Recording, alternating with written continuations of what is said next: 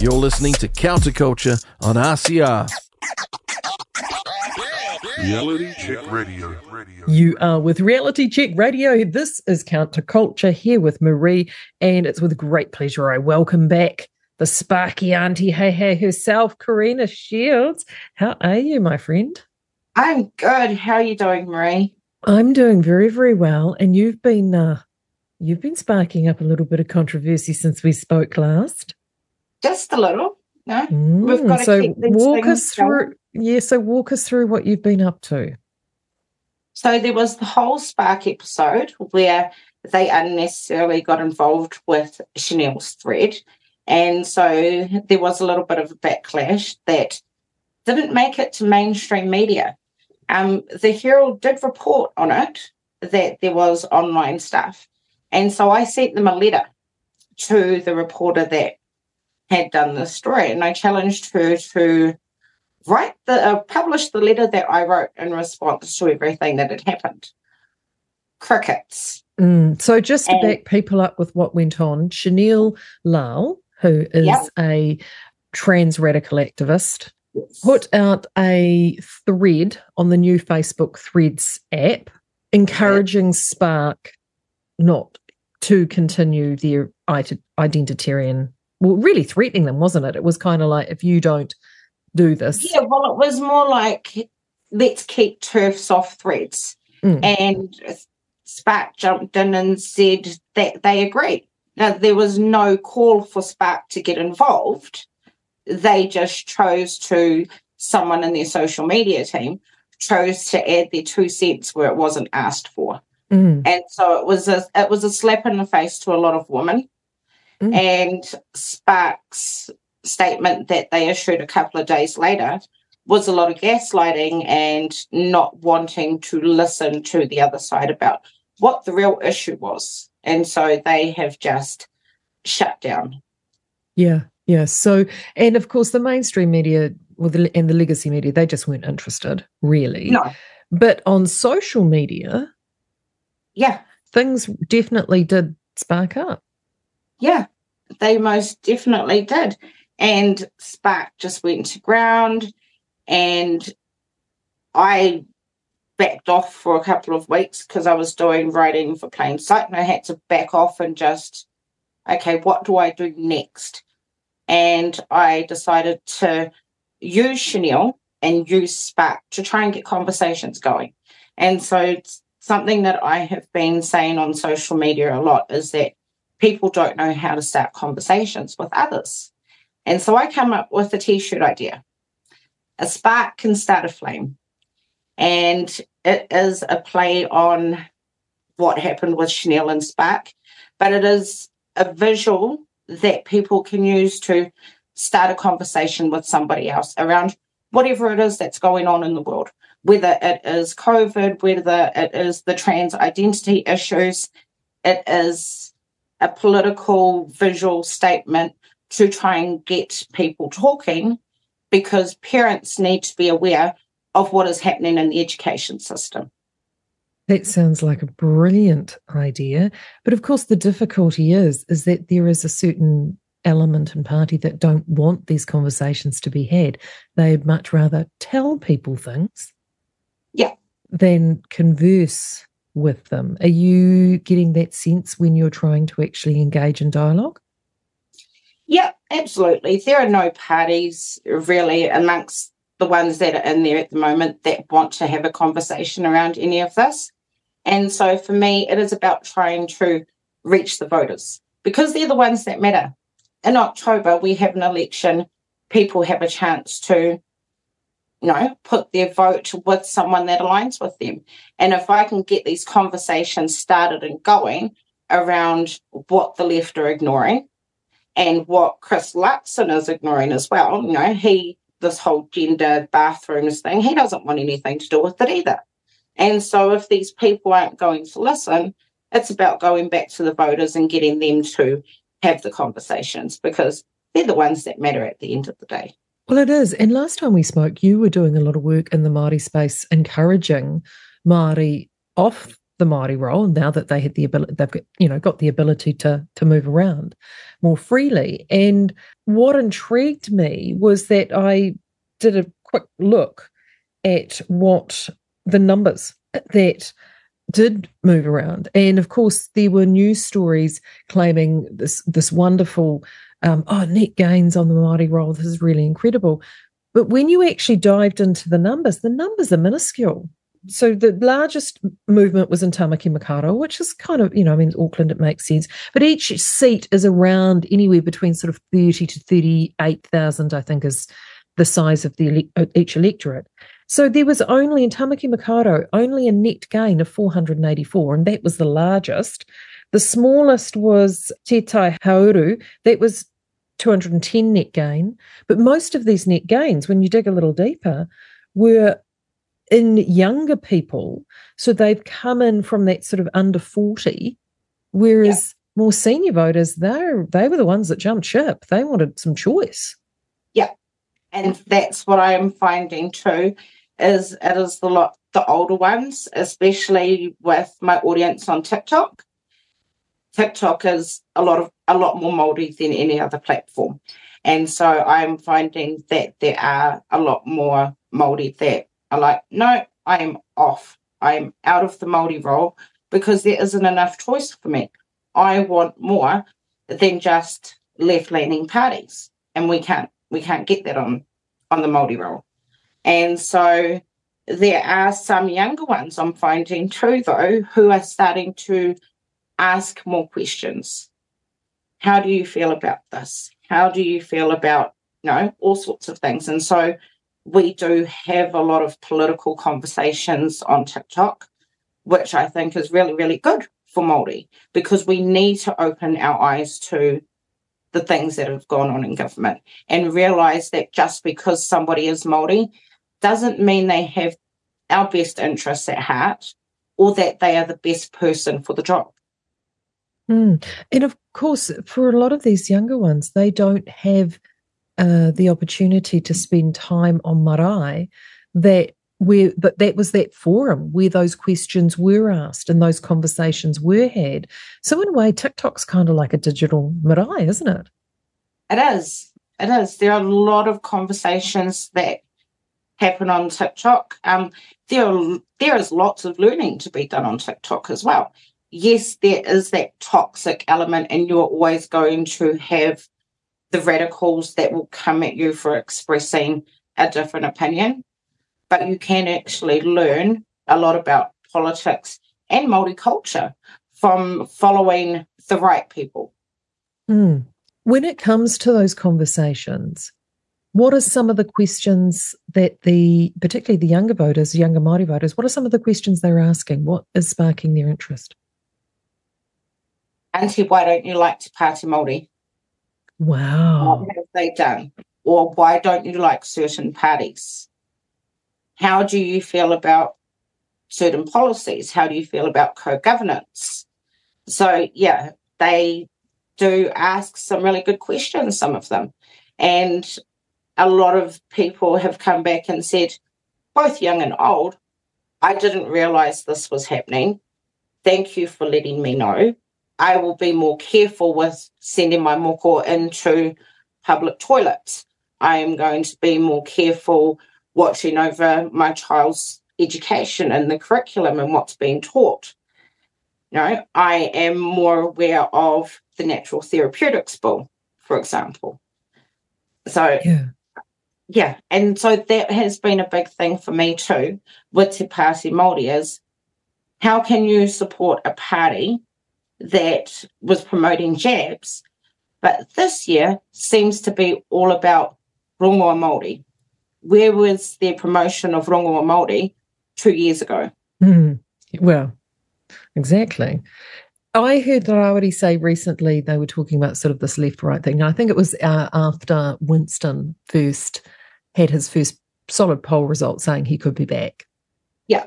And Rawiri sort of brushed off the question, said, we're not left, we're not right, we're straight up the guts.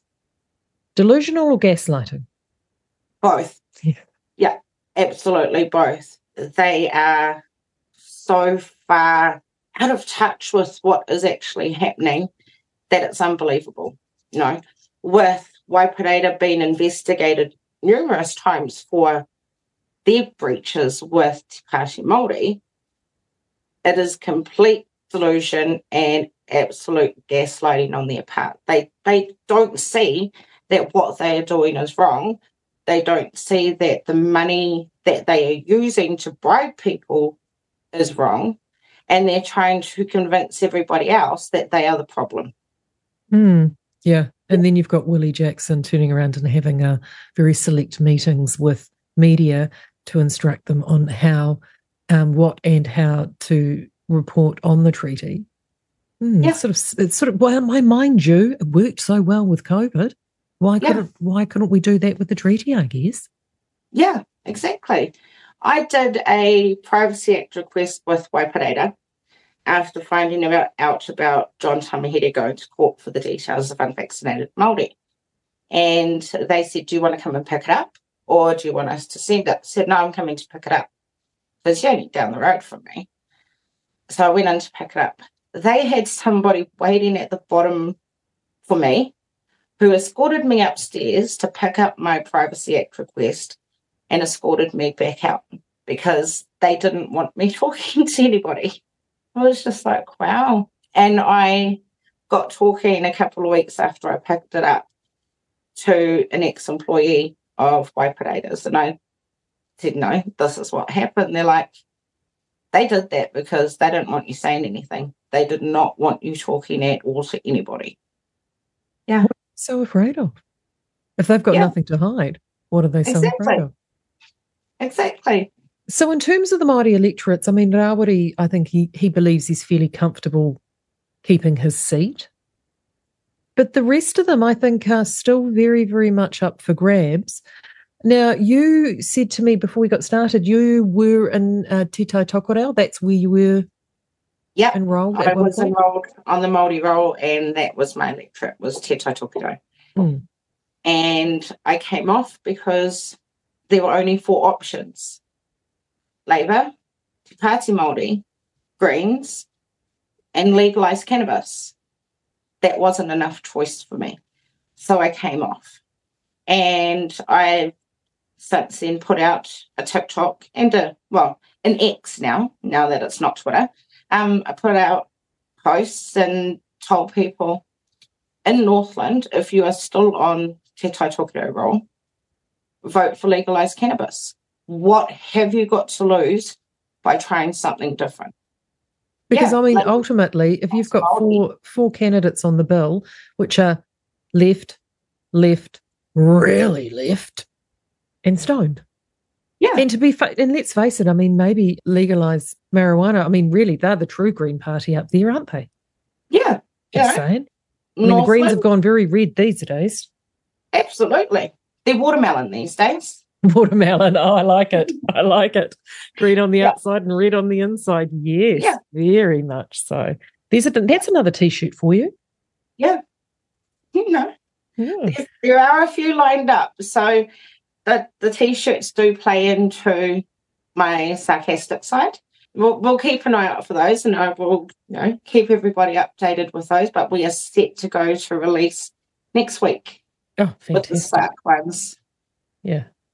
Yeah. Oh, that's fantastic. And so talking to those conversations and having those conversations up there, I think it is actually important because you're not talking about a huge electorate. I mean, you're talking about 35,000 people. And of that, only about 60% of them turn out to the polls anyway. Yeah. And it will be interesting because I know they talk about they've had this younger shift, but how many of them will actually turn up to vote? Exactly. It's one thing to get them on the roll, but are they actually going to turn up on election day when it matters? Or are they going to do what they've been doing with trying to get people on the Māori roll and go and try and bribe them to vote early? Right, yeah. Reality Check Radio did a poll in Northland to see what was going on because, of course, in the general roll, things are actually quite sort of exciting up there. You've got, Willow Jean Prime, who I understand is missing in action a good chunk of the time. You've got Grant McCallum, who's the national MP. You've got Shane Jones, Uncle Shane's there. you've got a Green candidate, you've got I think Mark Cameron's the ACT candidate, and then of course you've got Matt King standing for Democracy New Zealand, and he's put a lot of eggs into that electoral basket. So we thought we would do a snapshot to sort of see the mood of the electorate, and this was about 4 weeks ago. The number that actually stood out for me wasn't the predictability of the national candidate or the party vote national being the predominant vote. That sort of ran with the general consensus of the current polls. What was interesting for me were the undecideds. And from a candidate point of view, that number at that time was 30%. So nearly a third of people still hadn't made up their minds. Yeah.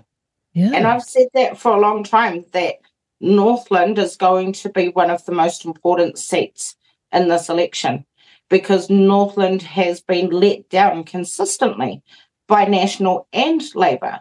That if Northland really wanted change this year, this was the time to do it. They actually have a lot more power in Northland than they realise. It's just trying to get them to look into the policies of these parties so they actually do go and vote. Otherwise, they're going to be up a creek again, with National and Labour. We've seen it time and time again. Mangamuka Gorge, still closed, delayed, apparently, not going to be open for another year because of just the lack of work that's been done, and all the more slips have happened. The roading up there is shocking. I've been up north 4 times since April. Just the roads, the potholes. And so for me, this election in Northland is absolutely one of the most important elections and one of the most important seats. And in terms of electorates too, Northland, Te Tai Tokerau and Ikaroa Rāwhiti, I think have a lot of similarities. Large geographical size. Yeah, roading there isn't flash either, because that's obviously where my family's from. And they too have been let down. You've got Mecca, who jumped the waka to Te Pāti Māori. Then you have, in the general role, in East Coast, you've got, Kitty's spectacular meltdown. And now Tamati's taken her spot. And her spot, and I think he's potentially trying to rely on his family connections up there to help, and name recognition to help secure the spot. But in terms of family connections, he's not standing on the Māori role. He's standing in the general role. And I know the mood of the people that I know that are in that electorate is they're not happy. They've had enough. Yeah. And it's just trying to convince all those undecideds to make a decision and go with it, to try and make change. If they're going to do it, this is the time. So I'm hoping that the Spark T-shirts actually get out there and start these conversations, because we've got less than 2 months until the election. Yeah. It's not a lot of time to work with. What are some of the misconceptions too that when these questions get asked that these young voters and young Māori have? So they will have a belief that something is one way when actually the truth is completely different. So you mentioned before around some of the gender issues, but what are some of the common ones that you're coming across? I had a 15-year-old say, "Why is a trans woman not a woman?" And I said to her, "Look, you're 15. Your prefrontal cortex hasn't developed yet, and that's the part that helps you make good decisions." I said, "But a woman is not a woman if they have a penis. And this man has a penis and will always be a biological male." And so we've had to go down that scientific route of, this is what it is. Nobody is transphobic. What we are saying is it is about protecting our kids from things like puberty blockers. So when you get a bit more life experience, when you are a parent, come back, let's see if you have a different perspective. But at 15 years of age, for now, let the adults have these conversations to protect you guys. No? It is about making sure that all of our kids know that the support is there, and people don't hate trans kids, or they're not against them. we understand what the issues are, but we also understand that there are too many adults who are trying to give them medications that they shouldn't be giving them right now. Mm-hmm. And it's how do you allow people to express their individuality and their curiosity without putting them through irreversible damage, particularly once you start medical transition? I mean, you know, we're of an age. I remember when I was a teenager, everyone wanted to be like Robert Smith and The Cure and goths and punks with things. Look, the most dangerous thing that happened is you probably got 1 or 2 piercings and, you know, the super glue could stuff the hair up. That's not going to affect your fertility. That's not going to affect your growth. It's not going to affect your bone density. Exactly. And so it's just putting out these very real issues and the potential risks of these things and just being really open with them. I have a very open relationship with my 13-year-old. There isn't anything that I hide from him. And so for me, we are straight up the guts, and I will lay out the truth for you, good, bad, and ugly, because I want you to have the very best information so that you can make the best decisions out there, especially when you are not by my side. You've got a 13-year-old, I've got a 15 and 17-year-old. So what's he saying to you? Like when he comes back from school, is he having that, oh, Mum, this happened at school today, or this is, I mean, what sort of stuff is he talking about? What is he seeing through his eyes? He sees, so they do have a rainbow youth group at school. They do have rainbow flags in the library, apparently. He doesn't get involved in any of it. He just rolls his eyes and walks away. The good thing about his school is that they actually gave us an option to sign out of the REC classes that they do have that are specific. And they sent him off to the library. He did accidentally end up in one of the classes because he had a reliever and the reliever didn't know. But he just got up and walked out of class and went to the library anyway, because he knows that it's not stuff that he needs to be learning at school from a teacher, that it is things that we should be talking about at home, especially when the information I got said that a person with a penis, so a person with a uterus. I was like, no, these are boys and girls, males and females. We are not reducing my child to a person with a penis. Yeah. He's a young man. Yeah, and that's what I said. I'm raising a boy to be a man. He is going to be a man whether people like it or not. I'm not raising a person with a penis. My 15-year-old, he's just started in the last couple of terms. It was this year we moved schools with him just because of the cyclone. Geographically, we couldn't get him to a former school. So we moved him to the Catholics with his brother. And they had the RSC. And I said to him, do you want me to sign you out of those classes? And he said, no. And he said, it's hilarious. He said, I don't know what's funnier. He said, all the boys making fun, and most of the boys, I mean, over half the kids in his class are Maori or Polynesian. He said, all you can hear is just giggling and laughing all the way through. Like they thought it was just ridiculous. But he said it was how uncomfortable the teacher was because they chose not to bring in outside agencies to do it. The teachers did it themselves.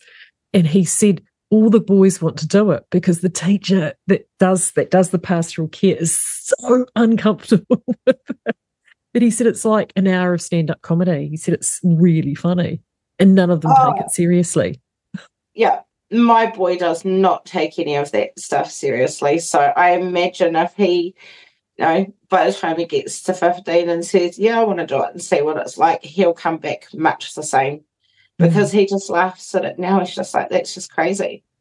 Yeah, and I worry for the girls too, like I think with our boys, a lot of our aged boys are actually seeing past that now. Like that's the generation ahead of them.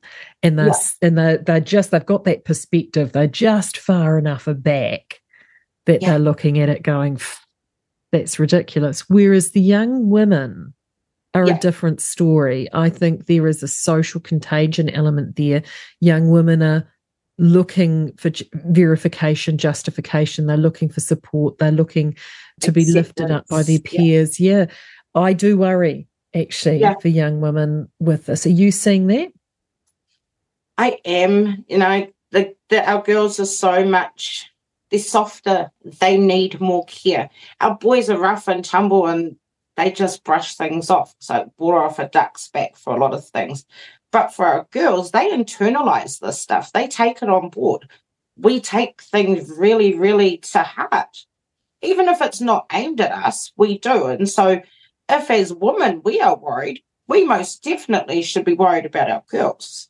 They don't have the coping skills right now. No.